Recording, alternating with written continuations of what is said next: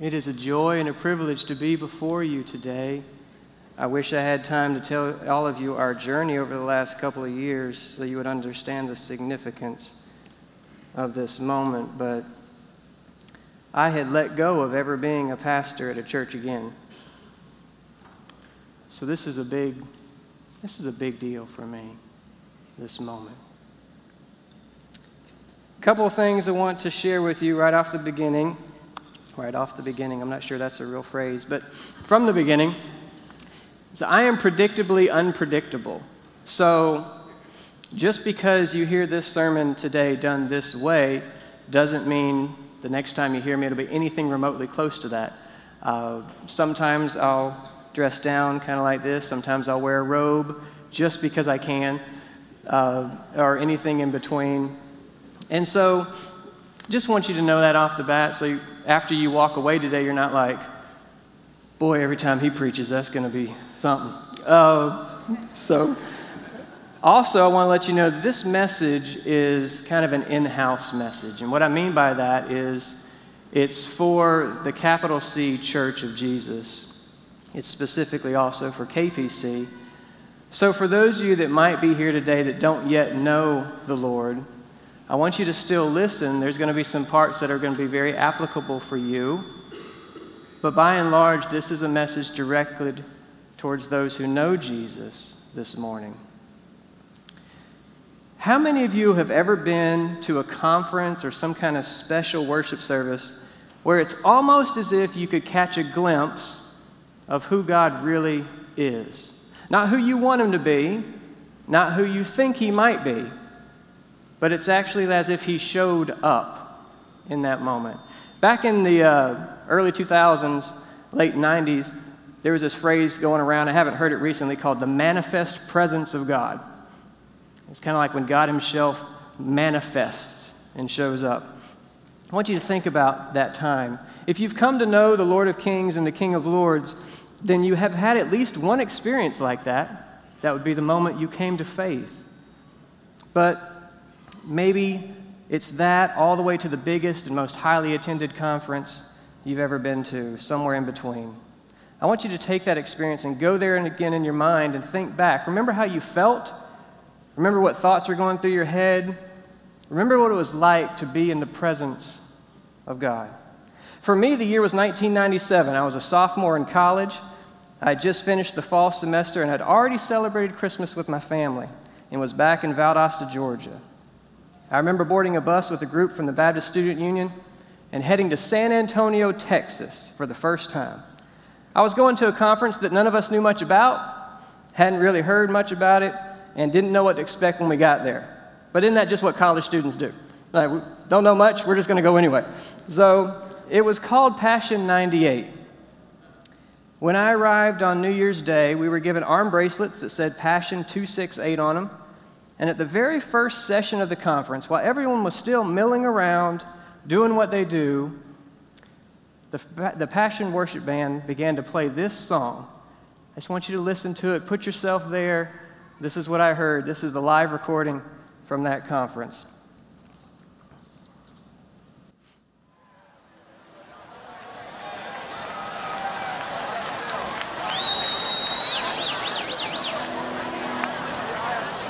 Send your rain, oh Lord. Send your rain, oh Lord. Send your rain to your people. Send your rain, oh Lord. Send your rain, oh Lord. Send your rain. Bring your kingdom. May your kingdom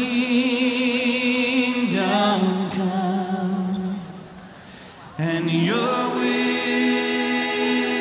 be done on the earth as it is in heaven. May your kingdom come, and your will be done on the earth. Bring your kingdom. Soften our hearts, Lord. Soften our hearts and pour out your Spirit. Fill us anew. Let your rain come. Soften our hearts and pour out your Spirit. Fill us anew. Let your rain come. May your kingdom come. May your kingdom come, and your will be done on the earth. Bring your kingdom.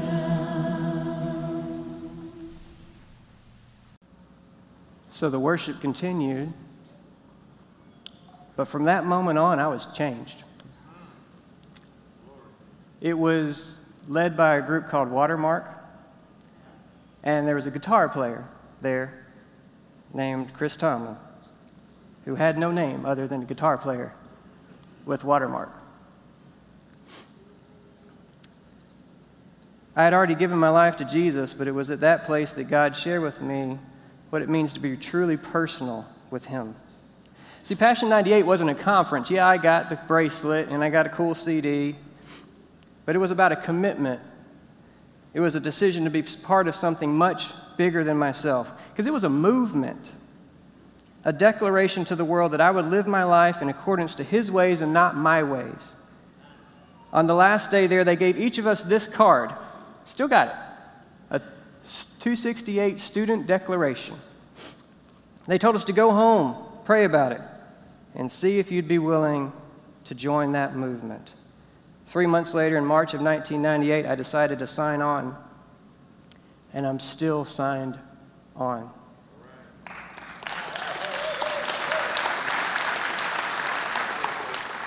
My life was changing, and I knew God was calling me into the ministry, and my college career was fluctuating all over the place. I'm sure my dad remembers those days. By the time Christmas had rolled back around again, my major had gone from music performance to music education to philosophy, and I still had one more major change to go. A year had passed, and I found myself boarding a bus again, off to Texas again, this time 3 buses instead of 1, this time over 80 students instead of just over 20. It was Passion 99, and instead of 4,000, there was 11,000. It was at Passion 99 that God beat me up. I've consistently used that phrase because after every session, I felt exhausted. Who Chris Greenwood used to be was quickly becoming this person I didn't know, and I was changing so rapidly based on the Word of God that was being presented. And that's exactly the way God wanted it.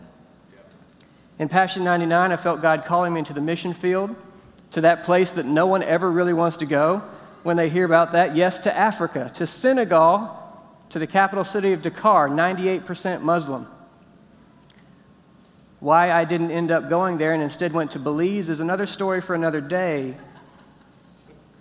It's a long story, but we're not going to get into that right now. All of this is post 9/11. All of this is a work of the Lord working itself out in me. But now I want you to join with me in this. Think back now to that time I had you picture. How are you today in relation to that day you pictured? How are you now in comparison to where you were? Where's the passion level? Where's the desire? Let me pray for just a second. We're looking at one verse today. One verse. Let's just pray and ask that the Lord would help us be a people who desires what He desires. above all else. Lord, if you would simply get me out of the way, and you would become more and I would become much less. Thank you that this message is not dependent upon the messenger. Lord, I pray that it would be received. Even this morning during our prayer time before the sanctuary, I asked that you would make this place a blank canvas and that you would paint a new thing on it. That we would be a people who understand your heart today and would be changed. In Jesus' name, amen.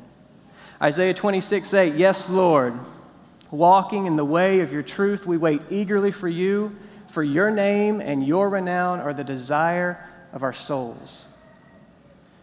Yes, Lord. Two simple words. One has 3 letters, one has 4. Together that makes 7. They teach you that at seminary. It's an amazing thing.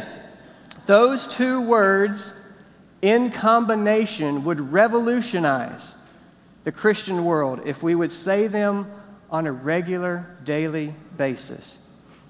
The Spirit urges you to speak words of life and hope to that cashier in line. What's your response? Yes, Lord?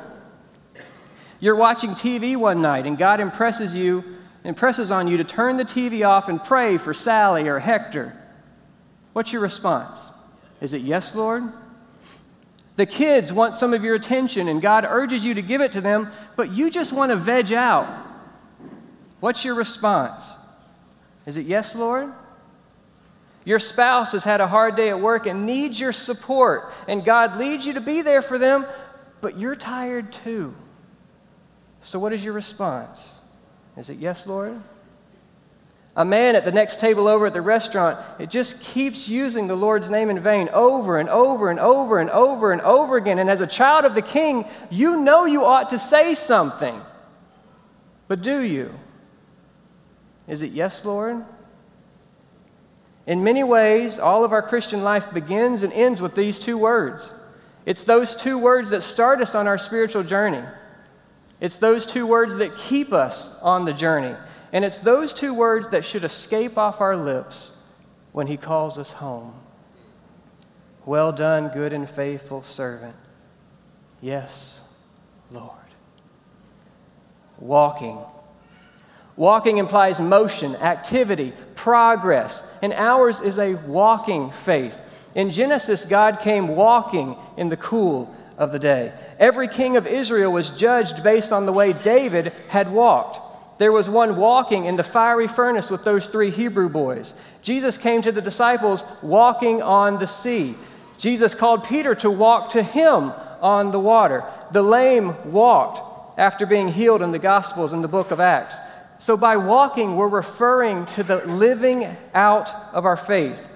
How many of you know it's quite possible to have faith and not have an active faith? I don't have time to preach on this today, but let me say a major struggle in every church is to balance and rightly encourage what's been called the Trinity of the Christian life. The head, what we believe, the heart, or the head, what we know, the heart, what we believe and feel, and the hands, what we do. It's very, very hard to find a church that balances those 3 things. So this word walking speaks to the hands of the Christian life Trinity, or what we're to live out with our lives. In My Utmost for His Highest, a few weeks ago, Oswald Chambers used this nautical illustration. It fits, we're at the beach. If you yourself do not cut the lines that tie you to the dock, God will have to use a storm to sever them and send you out to sea. Put everything in your life afloat upon God, going out to sea on the great swelling tide of His purpose, and your eyes will then be opened. If you believe in Jesus, you are not to spend all your time in the calm waters just inside the harbor, full of joy, but always tied to the dock. You have to get out past the harbor, into the great depths of God, and begin to know things for yourself. Begin to have spiritual discernment. We are to be active in the way we live out our faith. Yes, Lord, walking. But how do we walk? Well, we shouldn't walk aimlessly. It's not like we don't have a guide. We aren't to walk in self-reliance. We should know better than to depend on ourselves. And we don't walk in the determination of our own choosing. Don't we know by now that if it's up to us, we'll go the wrong way? So then how should we walk? In the way of your truth. There are many ways to walk in this world, but the Bible is very clear that in Christ there is only one way, the way of truth. I remember being surprised to learn that the word way is used in scriptures to describe a perfect singular way over 600 times. Jesus declares in John 14:6, I am the way. In Matthew we read, broad is the gate, but narrow is the way that leads to eternal life. And the Psalms are full of admonitions to walk in the way of the Lord. In a world increasingly doubtful of absolute truth, we're called to trust God and say by faith, yes, Lord, we will walk in the way of your truth. But we do not walk without a goal and without a purpose, nor do we walk without guardrails to keep us on the road. It's those guardrails I want to take a minute and talk to you about. The capital T truth, or in some translations, laws, or capital L law, is this thing that we're supposed to be guided by. It's the law that guides us on the road. One of our Reformed understandings of the law is that it's our schoolmaster or our teacher to keep us going the way we're supposed to go. It also instructs us so we can be like a tree planted by streams of living water, like Psalm 1 says. It grounds us in how we must walk. And what did Jesus say the summary of the law was? Hear, O Israel, the Lord our God, the Lord is one. And you shall love the Lord your God with all your heart, with all your mind, with all your soul, and with all your strength. And you shall love your neighbor as yourself. These are our guardrails, to love God with all that we are and to love our neighbor as ourself. And we find ourselves in the middle of that road walking.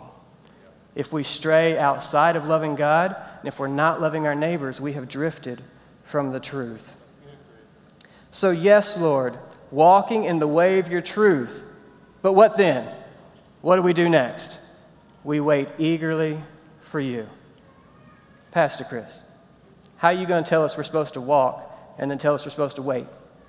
That doesn't make any sense. The answer is by understanding they're not in opposition. One is a lifestyle of exercise as we walk, for it says we must work out our salvation in Philippians 2:12. The other is an attitude of expectation as we wait. Our lives are to be exercised or lived out in response to his leading. And then as we're living those obedient lives, we're to be eagerly expecting him to come, to work, to move, and even to return. So let me ask you, what are you eager for? Do you wake up Saturday and find yourself wishing it was Sunday? Does that sound strange to you? Your eagerness scale might not be working. Does the upcoming lunch meeting with one of the members of your small group add anticipation to your day? Are you looking forward to being with those that are in fellowship with you? Does that sound strange to you? Then your eagerness scale may not be working. Do you find yourself excitedly wondering some days, is this the day that Jesus is going to come back? If you don't, if you just go day after day and never wonder about that, your eagerness scale may not be working. Do you wake up each morning grateful that today you have another chance to dig into God's Word, to come before Him in prayer, or even to tell someone about His wonderful grace and mercy? Do you wake up thinking that at all? If not, your eagerness scale may not be working. Pastor Steve, this is my first sermon here at KPC, so how much truth can they handle? Because I can kind of level off right here. Don't level off. You want to keep going? Okay, all right. I didn't know. Here's the reality. Most of us are much more eager about the opportunity to go out and eat and not have to do dishes than we are about anything spiritual at all. That's just truth. The reality for me is that sometimes I'm a lot more eager to put the hootie-hoos to bed and go buy some Chipotle and come back and do nothing than I am to do anything else spiritual for 30 more minutes. That's my truth. And when I get like that, my eagerness scale, it's not working. But eagerness for God's truth is only half the battle, because eagerness naturally reveals what we desire most.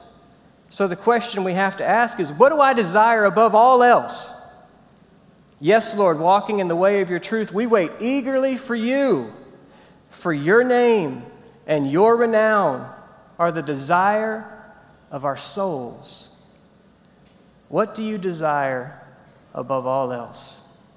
To get married? To have your first child? To be done with school? To have a better job? To see this church grow to 2,000 members again? To be successful? To have the respect of your spouse? To know your kids are going to be okay? To know on a regular basis that your spouse loves you? To not be sick anymore? None of these desires are bad, but they must not be the chief desire of a follower of Christ. We must desire Christ and Christ alone, His name and His renown. What is renown? What is this word you use? It means His reputation, His glory, His majesty. When the magnification of God's name and God's glory are the two things you desire above all else, when they are this church's desire above all else, then God will do things our minds can scarcely comprehend.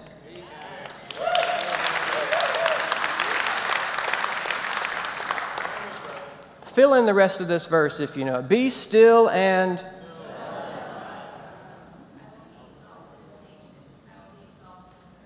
That's it. One of the pet peeves of mine, I'm a discipleship guy, I can't stand half verses. Be still and know that I am God, and I will be exalted among all the nations, and I will be exalted in all the earth. Psalm 46:10. See, here's the thing. God doesn't need you, and He doesn't need me. He's going to accomplish His will with or without us. Does that bother you? In our very self-centered, egotistical, all-about-me culture, does that rub you the wrong way? I mean, come on, God, you need me. I'm me. He doesn't need us. He does desire you. I want you to hear the difference between that. Which God do you want? Do you want a God that needs you? Or do you want a God that desires you? Which one's greater? A God that depends on you? That's no God. Or a God that doesn't need you at all, but is chosen to desire you?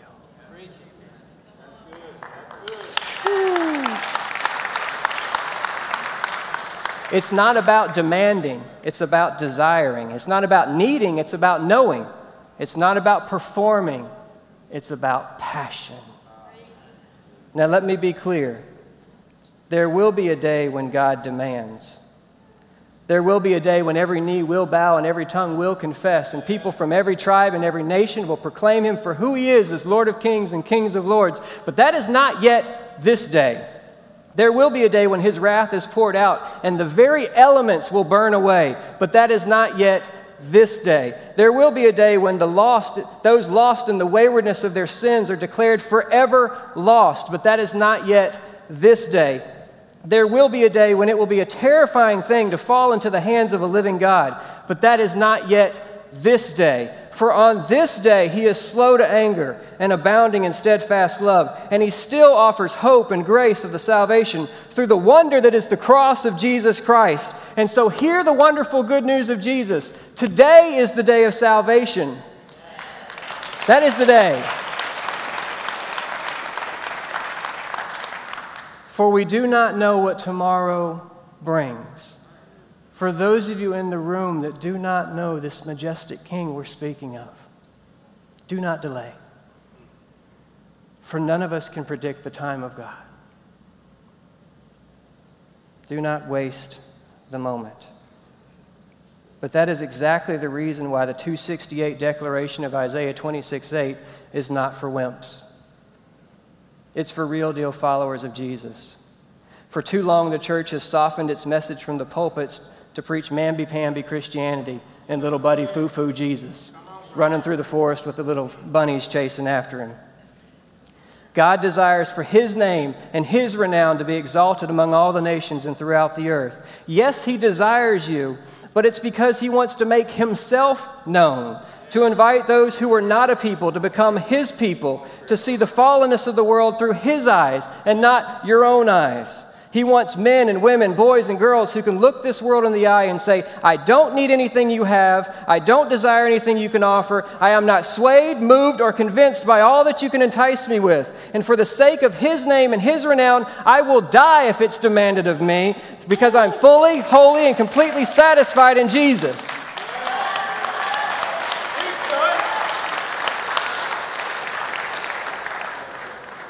That's what Isaiah 26:8 is about.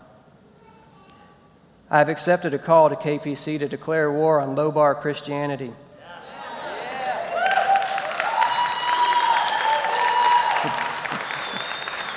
I don't know where you are, and I don't know where this church has been or currently is.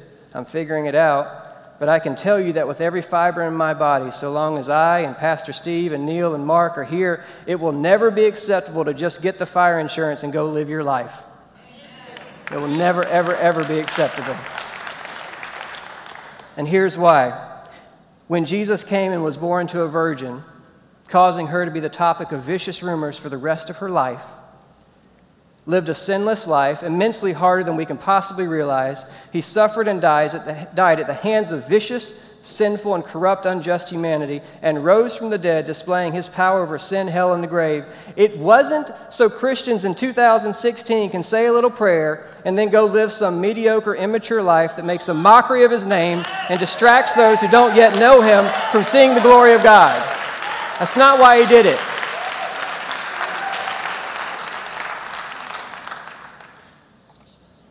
So what about you? What about this church? We serve a God who's the same yesterday, today, and tomorrow. He's never changed and never will. He came with a single-minded focus, and He finished the job. He came to seek and save the lost, to heal the brokenhearted, to set the captives free, and make a way where there was no way. He came to call us into a relationship with Himself and to show us what it looks like to pour ourselves into the lives of others and to announce and pronounce us children of God. And that reality changes everything. It has for the last 2,000 years, and it always will. So I invite you to change. You do it all the time anyway. When we first came up here to Virginia Beach, I was driving on your infamous 264 out there. And I was sitting back here in my car, and Sarah will tell you, and up ahead of me, I'd never seen so much weaving in my life. Just like cars changing lanes for no reason but to change a lane. I didn't understand. Like, I thought, okay, he's going off of the exit. No, just kidding. He just wanted to change lanes. He just keep on going. He's not even passing anybody. He's just changing lanes.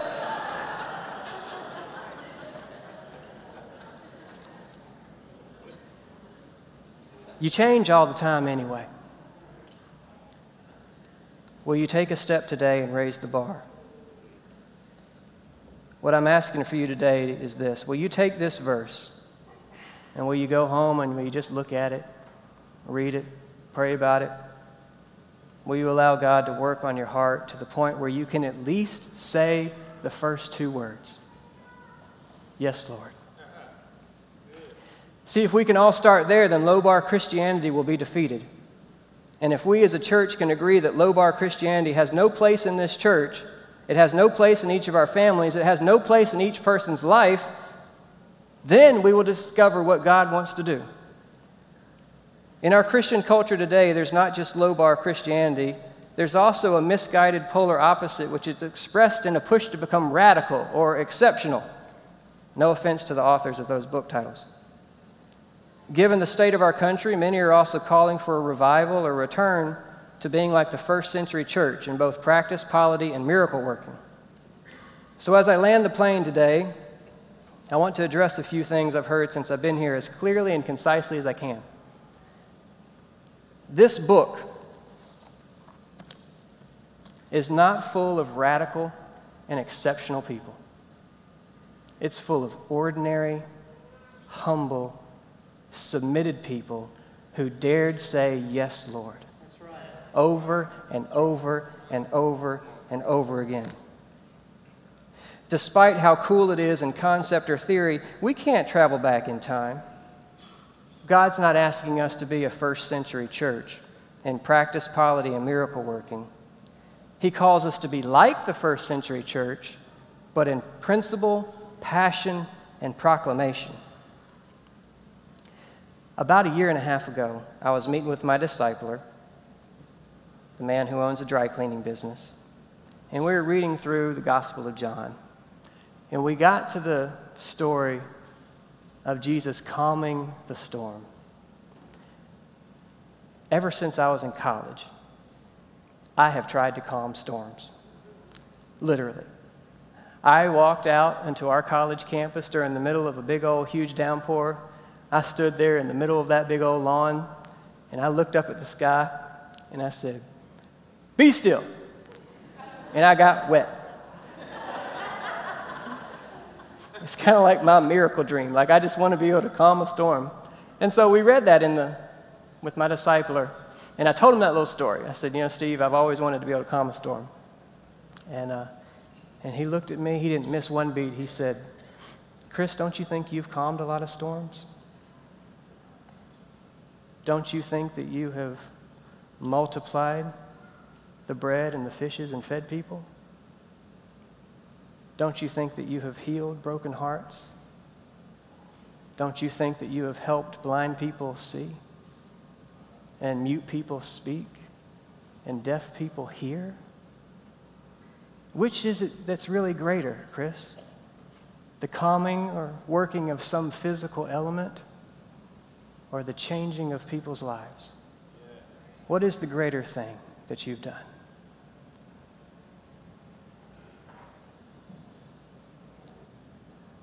That's just a little subtle plug for discipleship. You just never know what's coming at you. I will never forget that moment.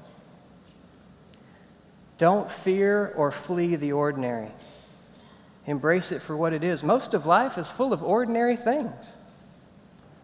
Steve and I don't just drive home preaching at cars as we drive by and preaching at our neighbors out of the window. I mean, we do the same thing. But while you live out your ordinariness, keep your eyes on the one who is truly radical, exceptional, and the lover of your soul. In keeping your eyes on Jesus, the author and finisher of our faith, you will have opportunities to perform miracles every day, many times every day. And if you don't hear anything else I say today, hear this. Revival doesn't come when the lost get saved in Jesus. It comes when the saved get lost in Jesus. You hear that? Revival doesn't come when the lost get saved in Jesus. It comes when the saved get lost in Jesus. Pastor Chris, why are you coming so strong out the gate, man? I thought you'd be like, "Hey, this is who I am," and friendly, smiley sermon. You didn't do that, man. Why are you so intense? How many of you go to this Tuesday morning women's Bible study? Restless thing? Raise your hand for me real quick. Okay? Good. I wish y'all were reading the book. I understand you guys don't all, it's not like required reading or not. Just get the book. Read this book. Page 13. This woman, Jeannie Allen. Today, for instance, I fight a deep desire to shut down in all this work and to crawl back into bed and live like it's not important. I still feel restless. I struggle to keep pace with God, and I still fight my sin. But that's how I feel. Let me tell you what I know. Our God is real. Our God is coming. Our God has plans for us. Our lives are short. We must get after it because heaven is coming fast, and what we're about to do here is urgent. It's more urgent than we could ever imagine. We get to play little parts in the epic story of a God who put this whole universe in motion with a word. Why am I coming so hard? Look at our country. Look at what's happened in the last 48 hours in the world. The European Union is collapsing. Brazil is in chaos. Our own country is a mess. And the question has changed from if it collapses to when. That's reality, folks. That's where we are. And what drives me as a pastor is when I look at the American church, when the collapse comes, and I'm not going all Armageddon end times here. We can bounce back from it. I'm just saying when the wheels fall off, because they're going to fall off. Everybody just needs to get that in their head. They're going to fall off. When they fall off, is the American church ready to absorb the chaos, to absorb the fear and the anxiety and the questions that will be asked? I say absolutely not. The American church is not ready. And I don't know how long we have to get ready. But that's what drives me, to do all that I can, as best I can, so that we're ready when it comes. The Olympics are coming up soon. I'm going to close with this last concept for you guys. I've been watching the trials. I kind of geek out on the Olympics. I just think they're fantastic.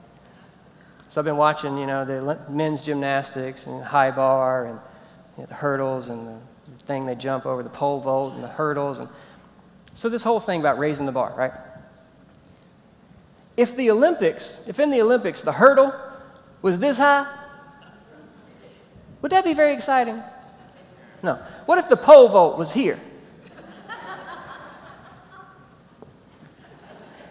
It's not real exciting, right? So low bar Christianity, what's the point? I mean, come on.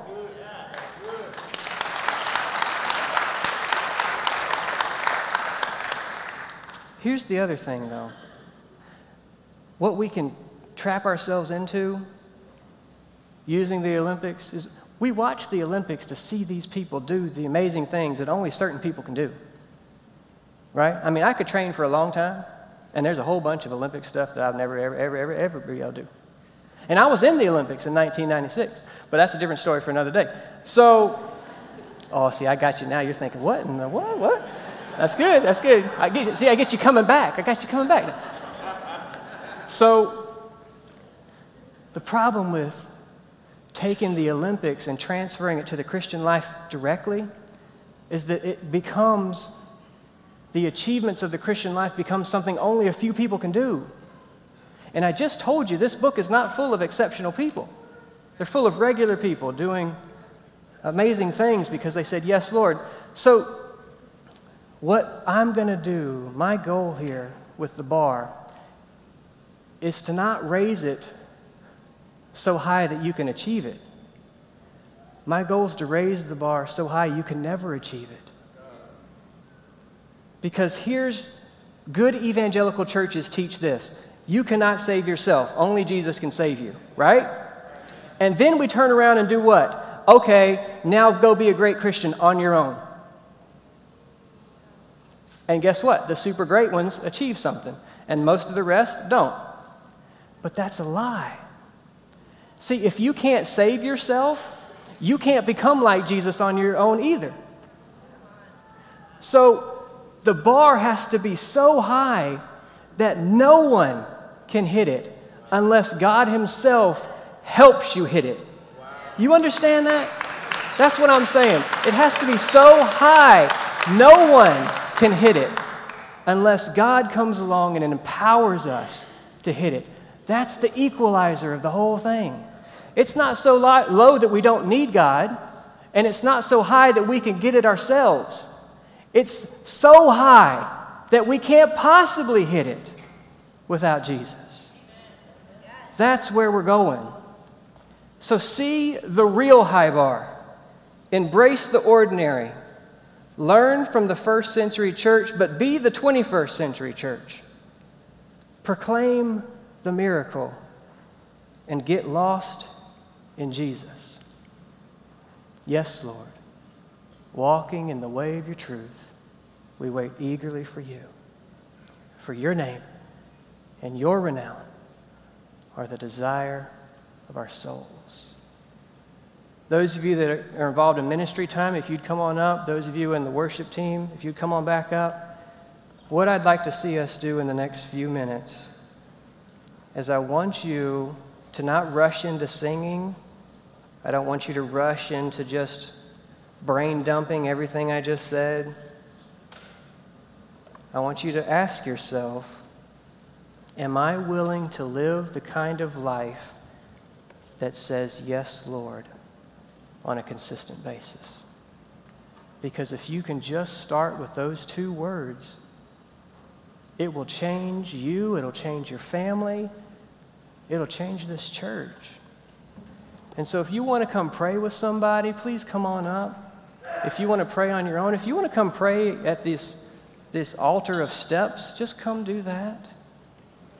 But let's take the time and allow the space for the Lord to work. And if you don't know Jesus this morning, as I said in the sermon, every spiritual journey begins by saying, yes, Lord. And today is that day for you. Come as the Spirit leads.